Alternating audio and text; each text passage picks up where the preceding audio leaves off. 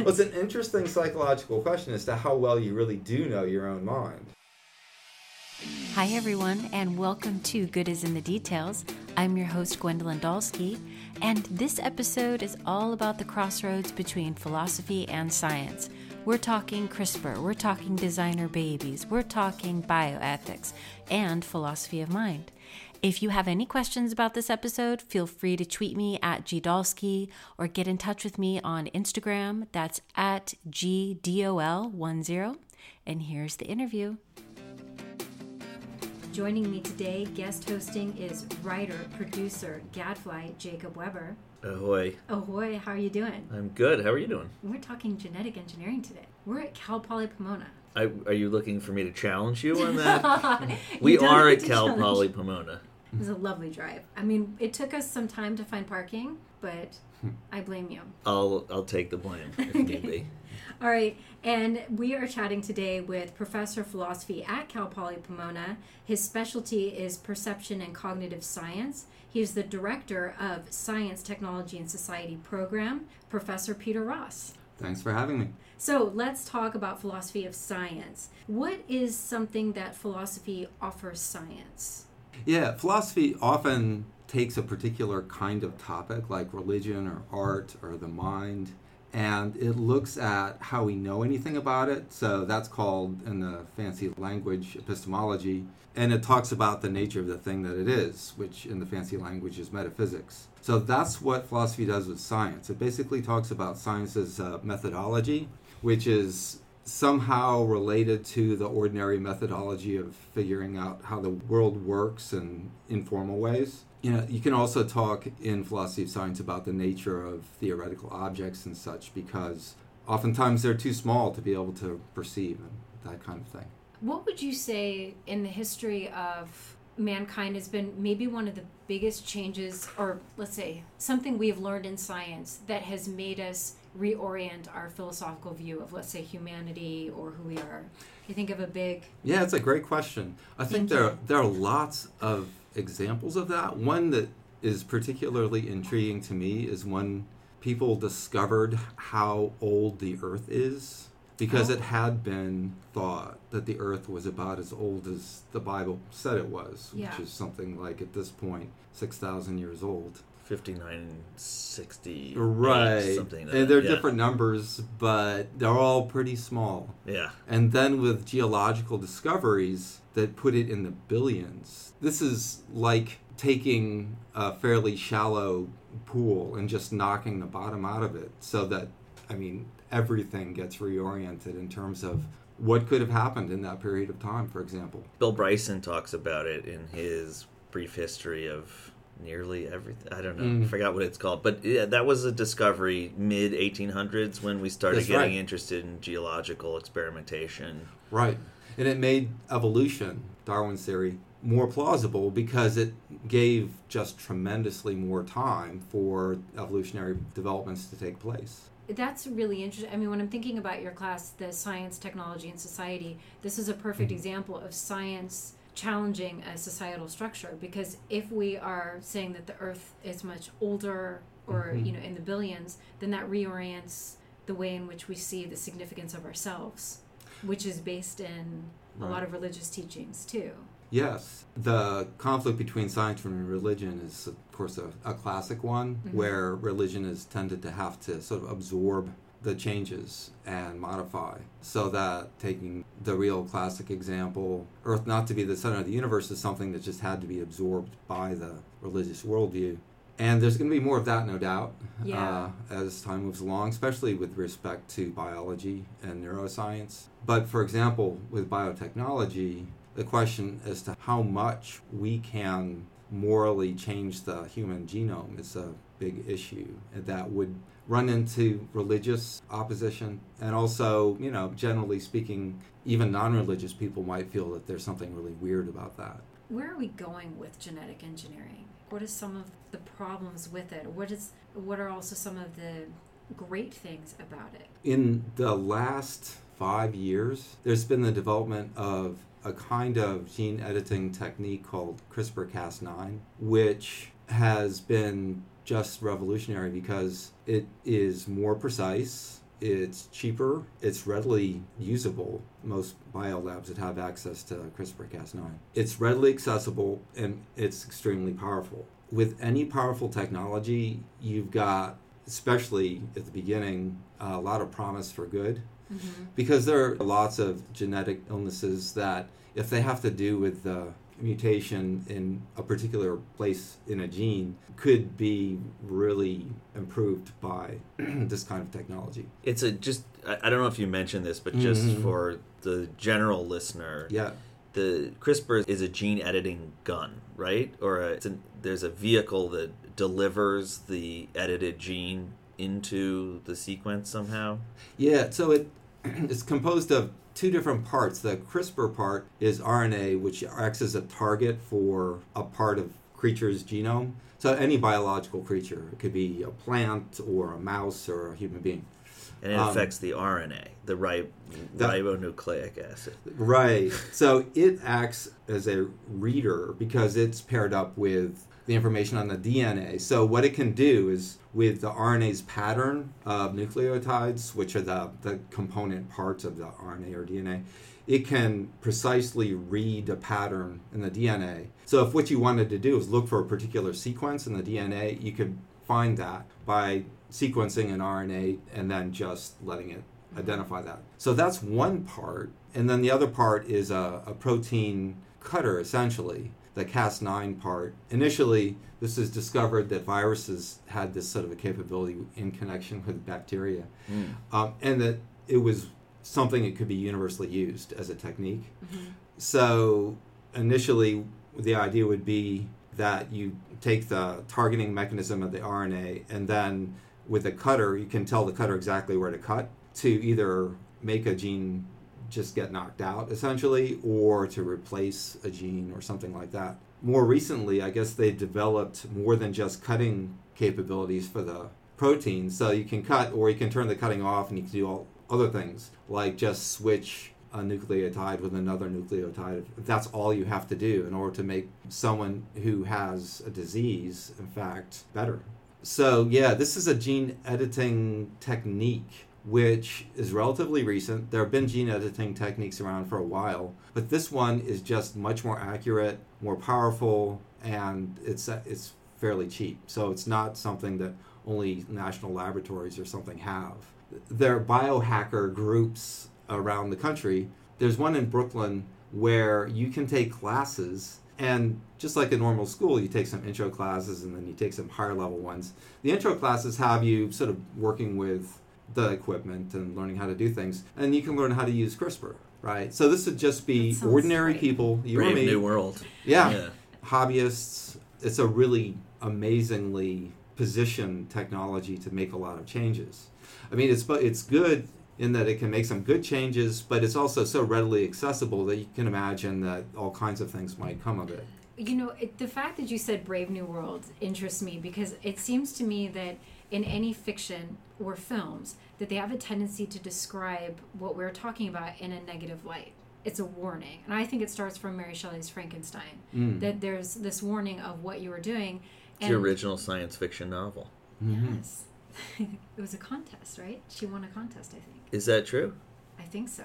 I know that it was always referred to as the Georgia Tech literature professor, father of a friend of mine, used to lecture me on Saturday mornings when I woke up stoned at my friend's house on the history of science fiction literature, and he always identified that as the central anxiety of all science fiction literature is man's tools getting out of control. Yeah. And that is the original story that depicts that. That's perfect. I mean, when I think about any films that are dealing with, well, that's interesting that you said tools, because I was thinking about trying to shape mankind, that there are all of these warnings. And so there's a couple ways of looking at this. Is our reluctance about genetic engineering because we've been so heavily influenced by that? Are the writers correct? Or is every scientist who ever watches a film like Jurassic Park and they're just thinking, my God, not again? You know, because they're always portrayed as the evil ones who just want to control humanity.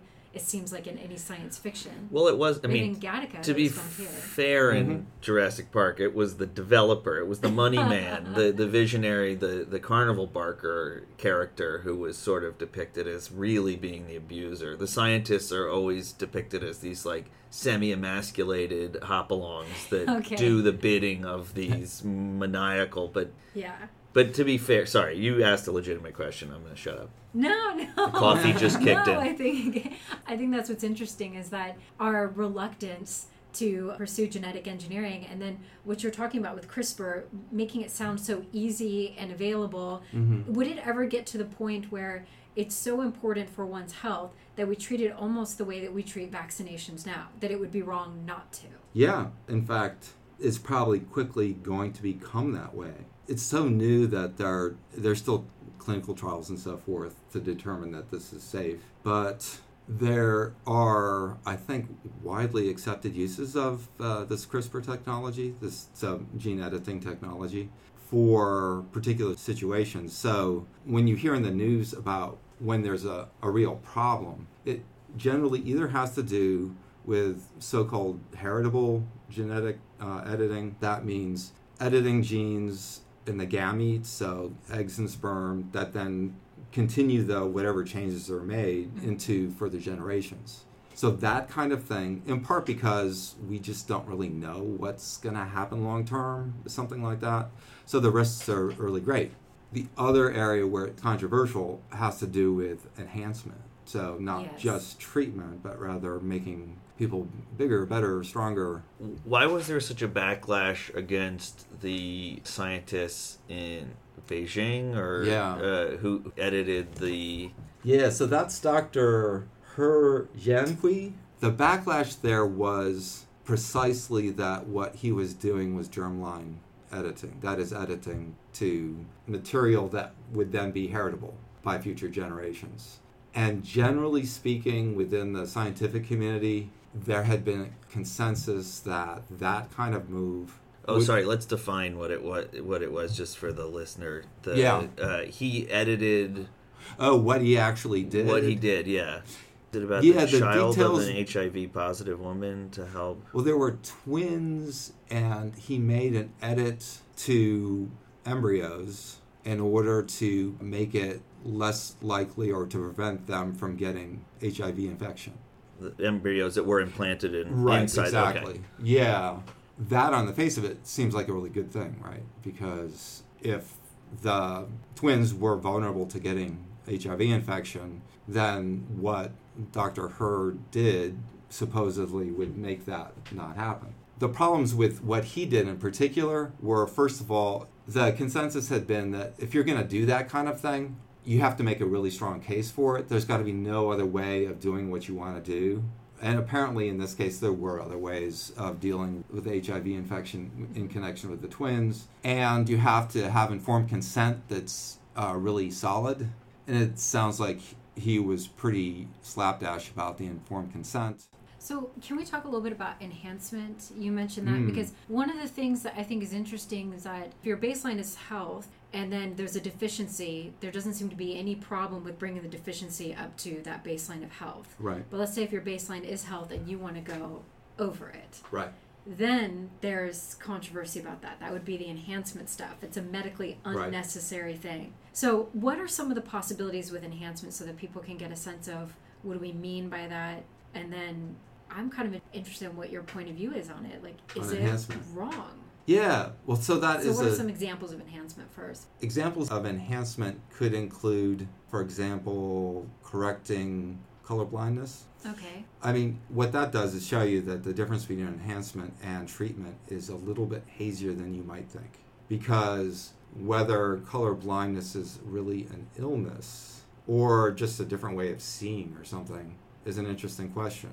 But, I guess the general idea would be having full color vision is good. So, maybe that isn't an enhancement. Maybe that's a treatment. Dwarfism can be treated, apparently, so that with human growth hormone, people that would be abnormally short would be able to have normal height. Mm-hmm.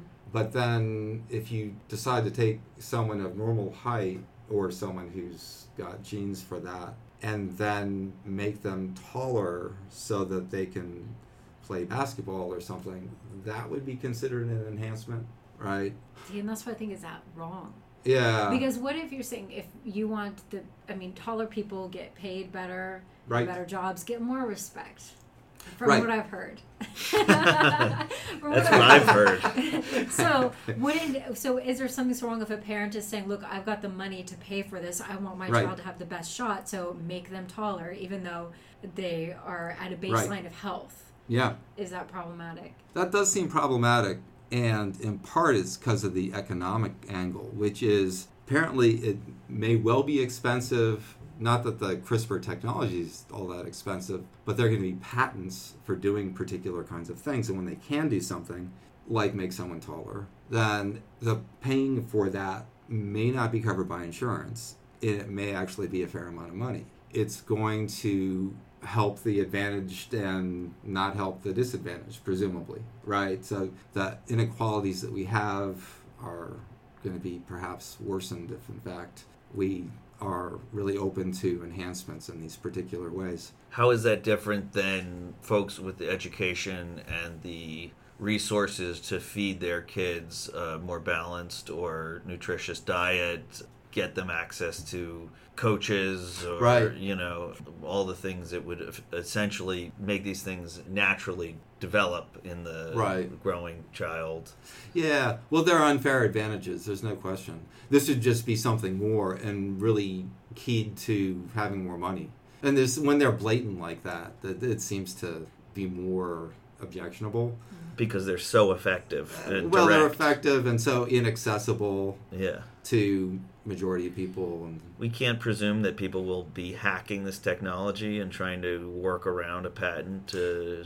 Well, that's the good question, whether or not that was easily hackable. Right.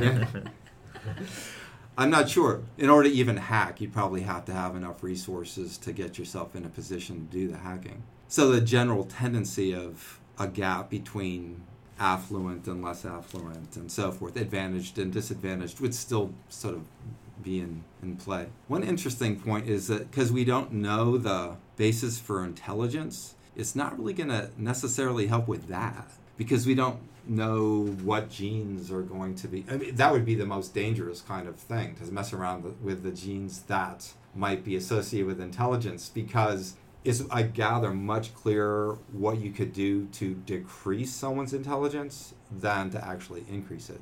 Traditional hammer to the head. Yeah, there's that technique. Right. What about something like sex selection that seems less controversial but is a type of choosing, the parent kind of choosing the child as opposed to it just being a surprise? Is sex selection considered a type of, not enhancement exactly, but some kind of where we're using science to work around nature, I guess? Yeah, there's this general idea of designer babies, and I'm not exactly sure what that means, because it seems to run a gamut from choosing eye color, which, on the face of it isn't that big of a deal, I guess, as far as designing goes, to perhaps being taller, which could be done. Being smarter would be part of that package, but we don't really know how to do that so well. I was reading part of the book you had recommended. I think it was called Redesigning Our Grandchildren. The author's last name is Bess. One of the things is that it was kind of an interesting thought experiment, is that what if we could get rid of evil? What if evil is really an expression, a physical trait? And what if we could get rid of that? Like, I don't know, you go in for the test and, your doctor says, I'm sorry, but your baby is evil. Yeah. but if we were to look at what constitutes evil, would be in part like a lack of empathy. Like, there are locations in the brain where we could take a look at it, and then what we are calling evil might actually be an expression of a physical trait in the brain. Or a lack of a certain kind of activity in the brain. Because then we're not talking about physical, we're not talking about health in that way. We're not talking about physical traits. We're talking about altering mental states in the future. Yeah, the more you get into the mental, probably the harder it's going to be to pull off genetically. Just like the intelligence thing. Just like the intelligence thing, exactly. And, I mean, when thinking about how you could get rid of genetic diseases, right? I mean, it's so powerful, it seems like, well, we should do it right now. I mean, come on, and inheritably, so that sickle cell disease involves having a gene that is just very slightly off with a mutation, that if you were to change that in a child, that would cure them, right? If you successfully a child that was born. That was born with the mutation. Right. That causes sickle cell. So that seems like it's unproblematically something, well, let's just, sign me up. Yeah, right? Except for you don't know what would happen afterwards necessarily. I mean, presumably the effect would be 100% positive. Presumably, but of course, in promise, things are much neater than they actually end up being in practice. That kind of research is developing so that it's clear when trying to make correction and edit, there aren't off-target edits, there aren't mistakes that are made at the same time, which then have results that are unknown. Eventually, that will probably be something that's usable. And then the next step is to think, well, no one wants sickle cell disease. We can just eradicate it. It can be gone. And that would be then a move to make a heritable edit so that no one inherits this illness. But because it's, I gather, more complicated when thinking about these sorts of edits in terms of their risks over generations, as opposed to just the risks within the context of a given life, that, there are multi-generational benefits, there's no question, but there are also multi-generational risks that if we don't have a full grasp of them, we're walking into, really problematic territory, perhaps. As far as the question of making it so we get rid of evil, yeah, great. If you can do that, then that would be, or at least increasing empathy or something like that, if there were some sort of neural mechanism. But increasing empathy could also be problematic because that could lead to depression. I think that we're afraid of, if we tweak it, we're looking for something to improve it, but we have no idea if in the long run that we're going to create a new problem. We don't have no idea. We don't, right? Okay. We've got some idea, and what you're saying is we need to study. We move a little something, and we got to wait maybe a generation even to see what happens. What's the impact? So it wouldn't be radical. You'd want to move towards. I mean, if someone really doesn't have empathy at all, then they don't need radical empathy. They just need some empathy. They just need to stop being such an asshole. And presumably that would be sort of a treatment model, and you'd try to pull that off, and things would be better. This is an interesting question, though, because it's also implying that the human being is pure material. So there's a part of me when I think about something like designer babies that we're treating babies almost like a Pinterest cake. Like you just put these ingredients together and then that's what comes out. So one of the assumptions is that if you put these ingredients together, then that's what you get. But the human being is not like a cake. So we're a really complicated cake. Yeah, I mean, the variables are so beyond. Well, that's what I mean. Like with empathy, empathy could be something that is enhanced over time with different reading skills and things like that, that there's ways to increase somebody's empathy. So somebody who has a lack of empathy, it could be more than a physical trait. It could be a lack of exercising that skill. And then that's why it's not there. So with the genetic engineering, when it goes outside of the realm of health and we're talking about these other things, it seems to be that we're ignoring these other things that make us human, which is the relationship with the environment. I don't know if there's a soul, because it takes out the concept of the soul. Yeah, there is a soul. There is a soul. She's not looking at me. I can answer that question definitively. What is the philosopher's response to this idea of playing God when it comes to genetic engineering? Well, the idea of playing God, of course, has a religious basis, and I think that people who are bioethicists or something, people who'd be focused on these sorts of issues as to whether treatment or enhancement is a good idea for us to just mess around with the genetics at all, right? If that's what playing God involves, they would probably, the bioethicist would want to bring it to more particular cases where the analogies between this sort of treatment and other sorts of treatment are much clearer. So it's like, well, look, we're doing the kind of thing in a sense that we've been doing for a long time. You're not wanting to tell me that we shouldn't treat people. So what we're doing is treating it in this just much more efficient, effective way, because it gets with genetic diseases to the heart of the matter immediately. right? In effect, you can do this through generations by, if there's a really harmful allele that expresses itself, in terms of a serious disease, then that might take itself out of the gene pool quickly if there aren't reasons that it actually also benefits at the same time. So you look for precedent. You look to say that we've done stuff like this for a long time. So playing God, it's not clear where you draw that line. As much as possible, you not want to talk about it in this widest way, thinking that what you're doing is transforming a human being into something, different? Non-human? Right? Cyborgian? Post-human?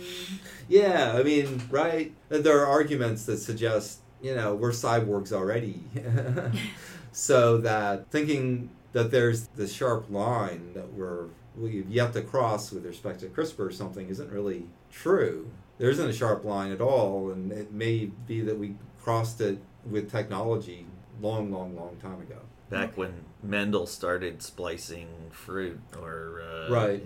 I have a question. May I, boss?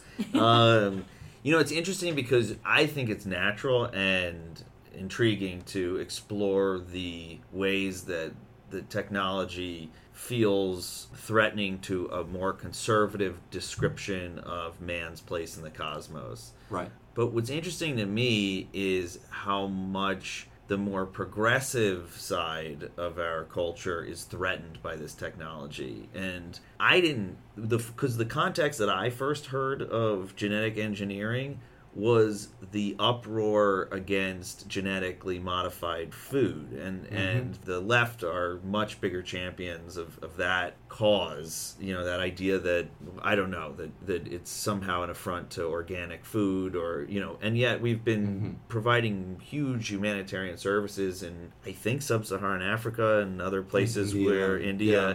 In fact, it's an Indian woman who's kind of the most famous, I can't remember her name now, but who's sort of stood up against genetic engineered food and Monsanto and all this stuff. And it's interesting. There are threats to both the left and the right in this technology. And I'm more conscious of it from the left. Maybe that's because I'm an LA resident, and you throw a rock and you're going to hit someone who's got an issue with genetically modified food. But I'm curious what your take is in terms of how many of those issues get airtime in the scientific community and in the CRISPR circle. When talking about CRISPR, it's generally speaking a focus on human beings, and it's assumed that, like plants and animals, of course we use it with those sorts of things. So it's already a foregone conclusion that we've moved past that discussion. Yeah. Okay. Isn't a lot of the research as to how CRISPR can be used apparently has been on mice.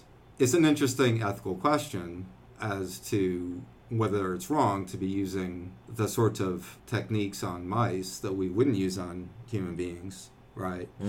There can be a justification, I suppose, in terms of the benefit for human beings in the long term. But then there are a lot of people that would take animals to have their own value that shouldn't be messed with just for our benefit.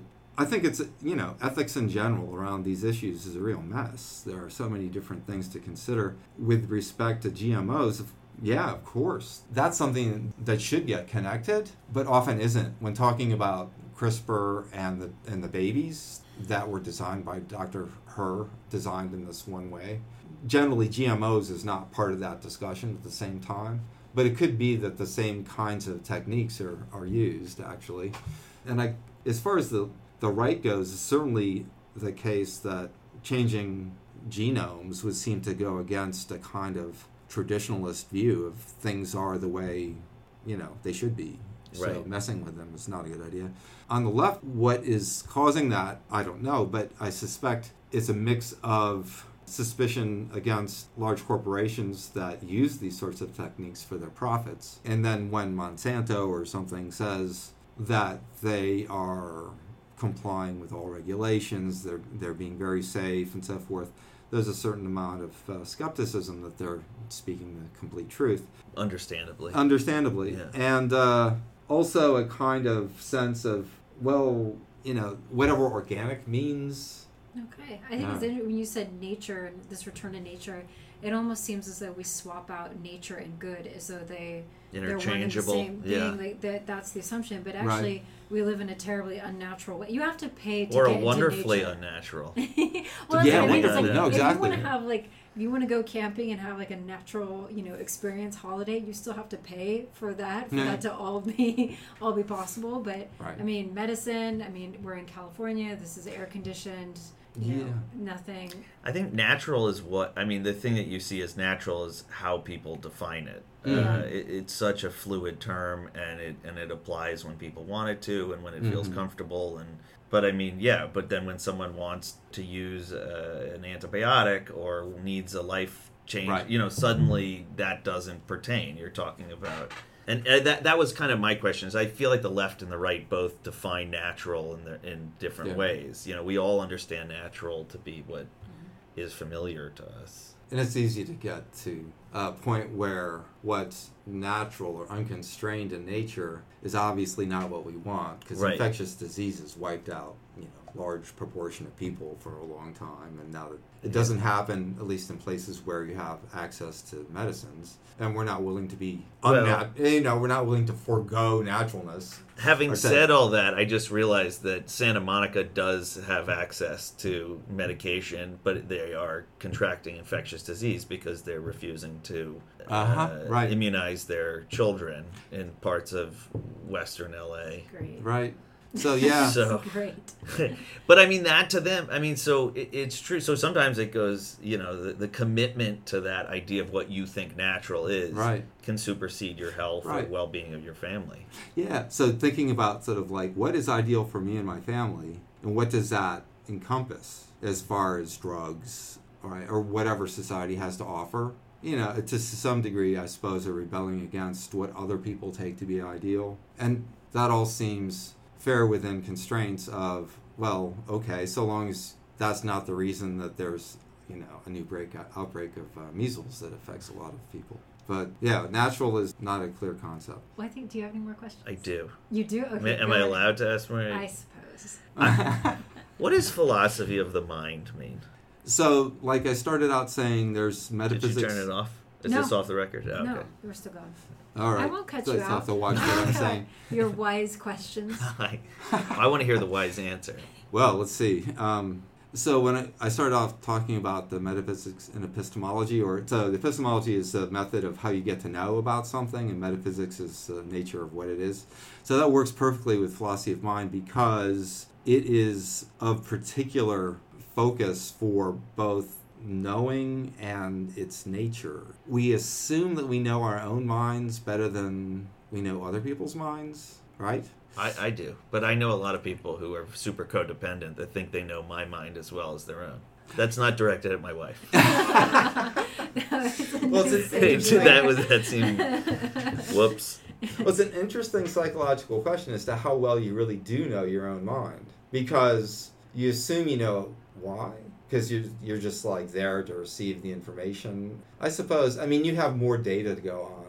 But then what you make of it might be self-biased in various sorts of ways. So there may be a way in which your wife really does know you better than... There undoubtedly are.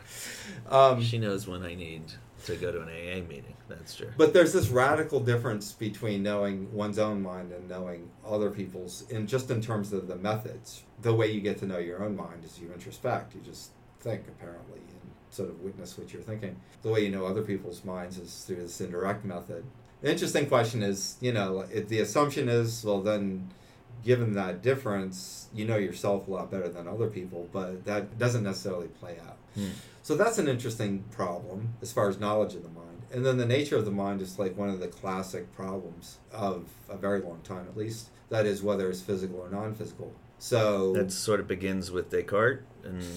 Yeah, though it was, I think, sort of assumed that mind was not physical as soon as there was some idea of physical to contrast it with. And that was, as the concept of physical was developing more clearly in the scientific revolution era, mind was something that you could think of as a counterpart that wasn't like the physical. It was it was different. mind as opposed to brain in that mind as situation. Opposed to brain, because the brain is physical, right? There's just no question that it has weight.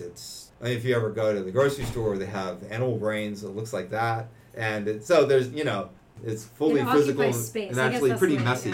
Pretty messy. It occupies space, whereas the mind doesn't occupy space. Yeah, the mind seems like it's much harder to pin down. Right, intuitively, it seems hard to figure out whether it even makes sense to say that it occupies space. Does philosophy of mind begin somewhere in the annals of philosophical or intellectual history, that phrase or that idea? It does, as philosophical areas became more specialized in the 20th century. Okay. Philosophy of mind sort of broke off from issues in, say, metaphysics and became its own area because it was growing so tremendously. So just another question, so we'll see if I can pin it down. Were they influenced by discoveries relating to the brain, or were they two separate tracks that were happening where you had an increasing body of knowledge based on neurological stuff, and then you also had this area of philosophical inquiry relating to this sort of concept of the mind? So traditionally, the mind was something that you couldn't study, like you could study material things. Okay. So it replaced the soul almost in religious study. Yeah. So the way Descartes, so the person who was a really important figure to start thinking about the nature of the mind in the 1600s? Yes. Yes. Descartes used the word mind, at least in translations that I've seen, as opposed to soul, because at least the way he put it in the translations, the soul is a sort of more intuitive concept that hadn't yet been cleaned up and clarified for Descartes' purposes to distinguish mind and body, or mind and matter. Mind, in his view, is more of a technical term that he was developing and sharply describing its differences between mind and matter for theoretical purposes. The mind was something that thought. It was something that was the active for the Cartesian system. Right. Right. Okay. His mind was something that thought, that could represent the world, and was conscious. Right.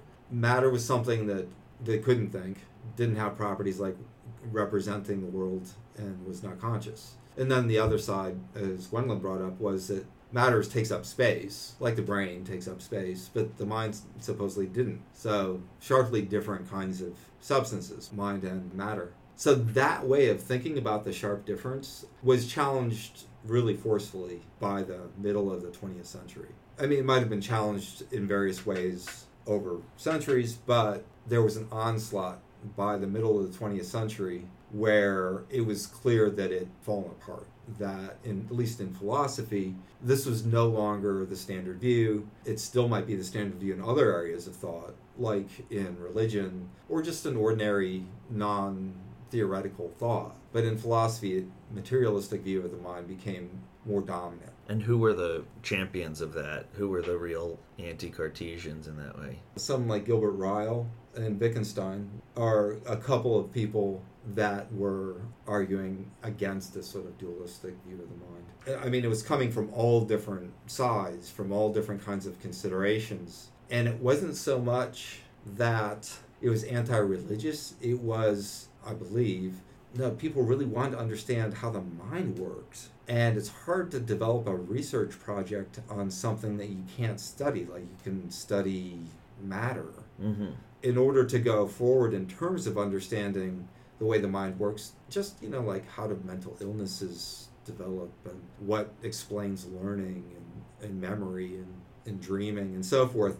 In order to make progress on that kind of thing, it seems like, well, if there's study of the brain that helps, then let's get on with it. But all the study of the brain did the opposite. It seems to prove that the mind, as we call it, is influenced by physical factors. I mean, all the neurological study in the 20th century and 21st century seems to bear out that if you mess that gray matter, the mind, the cognitive thing, doesn't work as well. That's right. So this is something that's in favor, though not a knockdown argument, but it's in favor of the materialist view. Right. Right? It can still be sort of handled if you're a Cartesian, but that kind of thing is moving the optimism along to think that, well, studying the brain and studying the way the mind works more abstractly, Like, what explains thinking? Is it a causal series of events, each of which involves some sort of representation? There's inference that allows you to get to an end state where you come up with some conclusion. I mean, you can take the simplest example, something like just mathematical computation or something. So just, what computers do. And the computer model becomes really crucial for thinking about the way the mind works, because computer models have, rules for dealing with representations of like numbers, and it all seems to work mechanically. And so it's hard to see how human mentality fits into that narrow mold, but it sounded like a really great start, I think, to people. It's like, well, okay, if we can figure out math and logical thinking, which you can do with computers, at least certain logical thinking, then we've got some of the best stuff that human mind can do anyhow. Yeah. So we can just go from there and solve all problems. I think that initial optimism about understanding the nature of the mind in terms of material operations then ran into all kinds of obstacles where, of course, we're still trying to figure out how there could be artificial general intelligence, because that's just too hard of a thing for computers to do right now. They seem to be going that direction. Yeah, but when you hear the predictions about, well, when are we going to get there? And right.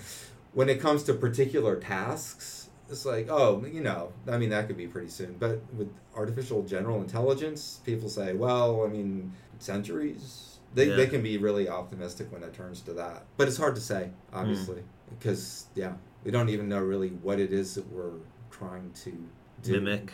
Right. How we manage to be the way we are. You can have sort of very brute force attempts of just, well, let's just recreate a brain and it should be able to do it, right? But that's really super brute force. With AI, what we're really looking at is an expression of the way we believe ourselves to be. Mm-hmm. That's what the robots are, and even all of their fallibility, like any horror stories about them taking over the world, I know, the greed and all that stuff. Yeah, that's what a human would do. It's just a representation of us. So it doesn't mean that we understand the brain.